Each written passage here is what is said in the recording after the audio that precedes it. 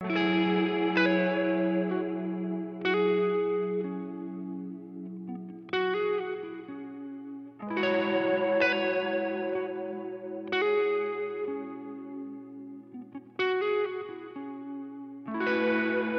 Here There Be Dragons listeners. We are trying something a little bit different this week. We're about halfway through this season, so we wanted to take a pause and release one of the mini episodes that Patreon subscribers get as a part of their subscription.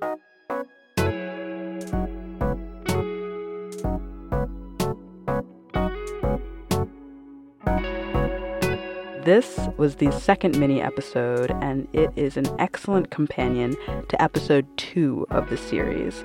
You might remember in that episode, there was a woman named Paulina who told us a story of how she was assaulted by neo-Nazis in the 1990s while she was on public transit with her family.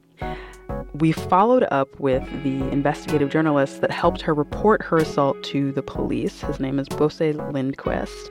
We want to also thank our Patreon subscribers and encourage you, if you're on the fence, support us. We are an independent podcast, and we are so pleased and proud to bring this type of content to you. So without further ado, please open your ears for Bosse Lindquist.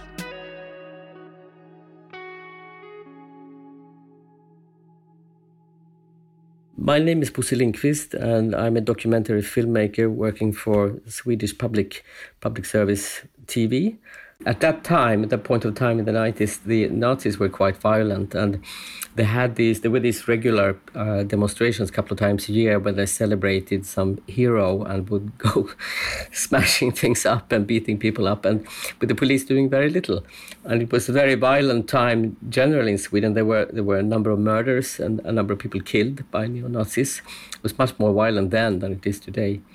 And again, the police did very little about these investigations as well. So I just read this sort of 8-liner thing in the newspaper and thought that I should investigate what was behind that story.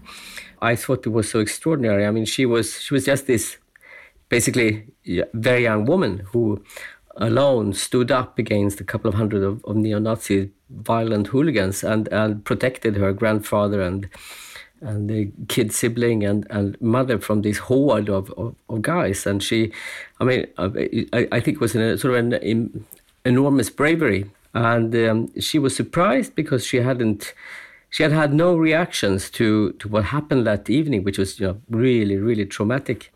She had gone to the police with her family just after the incident. They didn't take down, what's the term, when you make a report, when you... Her complaint? Yeah, her complaint. And then we decided that we would confront the police together. So that was a couple of weeks later, and I went up together with Paulina to that police station, and we said that we wanted to see the report that she had made and to know why nothing was happening. I mean, it was well known, well documented that these hundreds of neo-Nazis actually had descended on the subway station at that very moment and smashed the cars at the subway station, etc. So it was clear that something had happened, and the police claimed that no report had been made.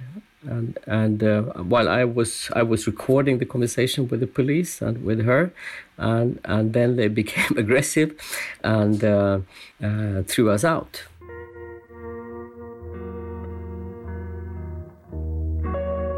Bosse made an hour-long radio documentary about Paulina's story. You can hear excerpts in episode 2.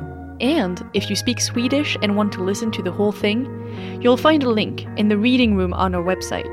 Unfortunately, Bosse explained that the documentary had very little effect on Paulina's case. Sweden hadn't really woken up yet. There was this predominant view that we don't have racism in Sweden. We are very egalitarian. We are the most egalitarian nation in the world, sort of. There was sort of that. It was not part of the Swedish self-image that we actually had these things that were going on. So I think that was also, that changed, but that took maybe 5-10 years more before it was very clear that we had this real threat in Sweden. Neo-Nazis were a real problem in Sweden in the 1990s. Their presence in the center of Stockholm shaped a lot of people's understanding of the city. we asked Bosse to give us a bit more context about the attacks perpetrated at that time. This 16-year-old boy called John Ron of Yugoslav descent, and who happened to be out in the countryside in the summer by a lake to take a swim late at night. And 5 neo-Nazis appeared who were looking for someone to beat up, and they slowly killed him that night. And so that was sort of one of these cases. And several of them were of known homosexuals. There was this ice hockey, very, very skilled ice hockey player. And so he was clearly targeted, sort of killed with 67 knife, whatever you call that, slashed 67 times. So it was a mix. Sometimes it was like with Paulina, that was just random, that they were hoping to find someone with dark complexion, and there she was, or darker complexion, and sometimes it was very much targeted. There was a number of different events, partly connected, partly not. There were, for example, this really hardcore group who had been doing different. I mean, they had been beating people up, they had been slashing people, they had been done different things. But then they robbed the bank, and during the car chase after robbing the bank, they assassinated 2 policemen in cold blood. So there were a couple of such things that happened that forced people to face the facts, that who they really were. So, but it was a number of killings. It took a long time. It took maybe 10 years. Are you aware of any other cases of violence from the neo-Nazis which the police refused or forgot or lost the official complaint? I'm sure there are other cases, because it was very clear that the police were ignoring these kinds of happenings. And I did a bit of writing on these things, and I looked at a couple of the criminal cases and how they were handled. For example, the ice hockey player who was killed by 67 slashes, and the police were doing an incredibly poor job. They were not taking the threats seriously. They were not. The killers were neo-Nazis. They had been very clearly explaining why they killed him from ideological reasons. And the police just ignored that. They completely ignored the ideological factor in the killing.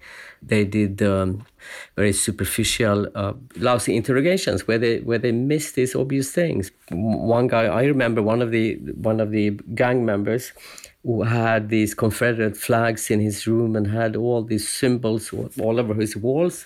And the policemen didn't even notice them. They didn't take that down. They didn't, So there was the ideological component was made invisible. Was it common then that there was no police around the demonstrations? Yeah. I mean that was the normal. That was normalcy. That the police were in too few numbers, and that they were sort of treating them with kids' gloves.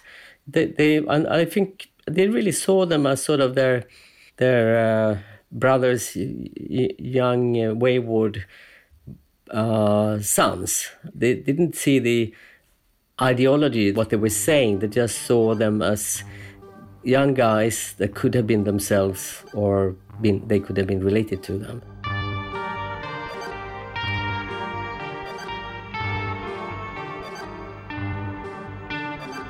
Well, I think it's a little bit like in the US today. I mean, where the police seem somewhat baffled by white extremism and the kind of violence that you saw, for example, recently from right-wing white people. And in Sweden, there has been, I mean, Nazism has been around for as long as it's been in existence. I mean, Sweden and Germany were parallel, though, of course, it was much more violent and virulent in Germany than in Sweden. And then because we had the luck in different ways to stay out of the war, and we didn't have the Germans here actually doing anything. So eventually when the Germans started losing the war, and when the true story of what happened in Germany sort of surfaced, then Nazism got out of vogue in Sweden. And but it remained sort of in the undercurrent. There were always these groups that have this history since the 30s and the 40s, and they were lying low during the 50s, 60s, 70s, which was sort of the heyday for the more socialist communist parties in this part of the world, and then started to rise again in the 80s and had a peak in the 90s with a couple of hardcore groups that were quite organized and who amassed weapons, did some bank robberies to get funds, and there were a number of killings, really, really bad killings. And at that point, the police didn't.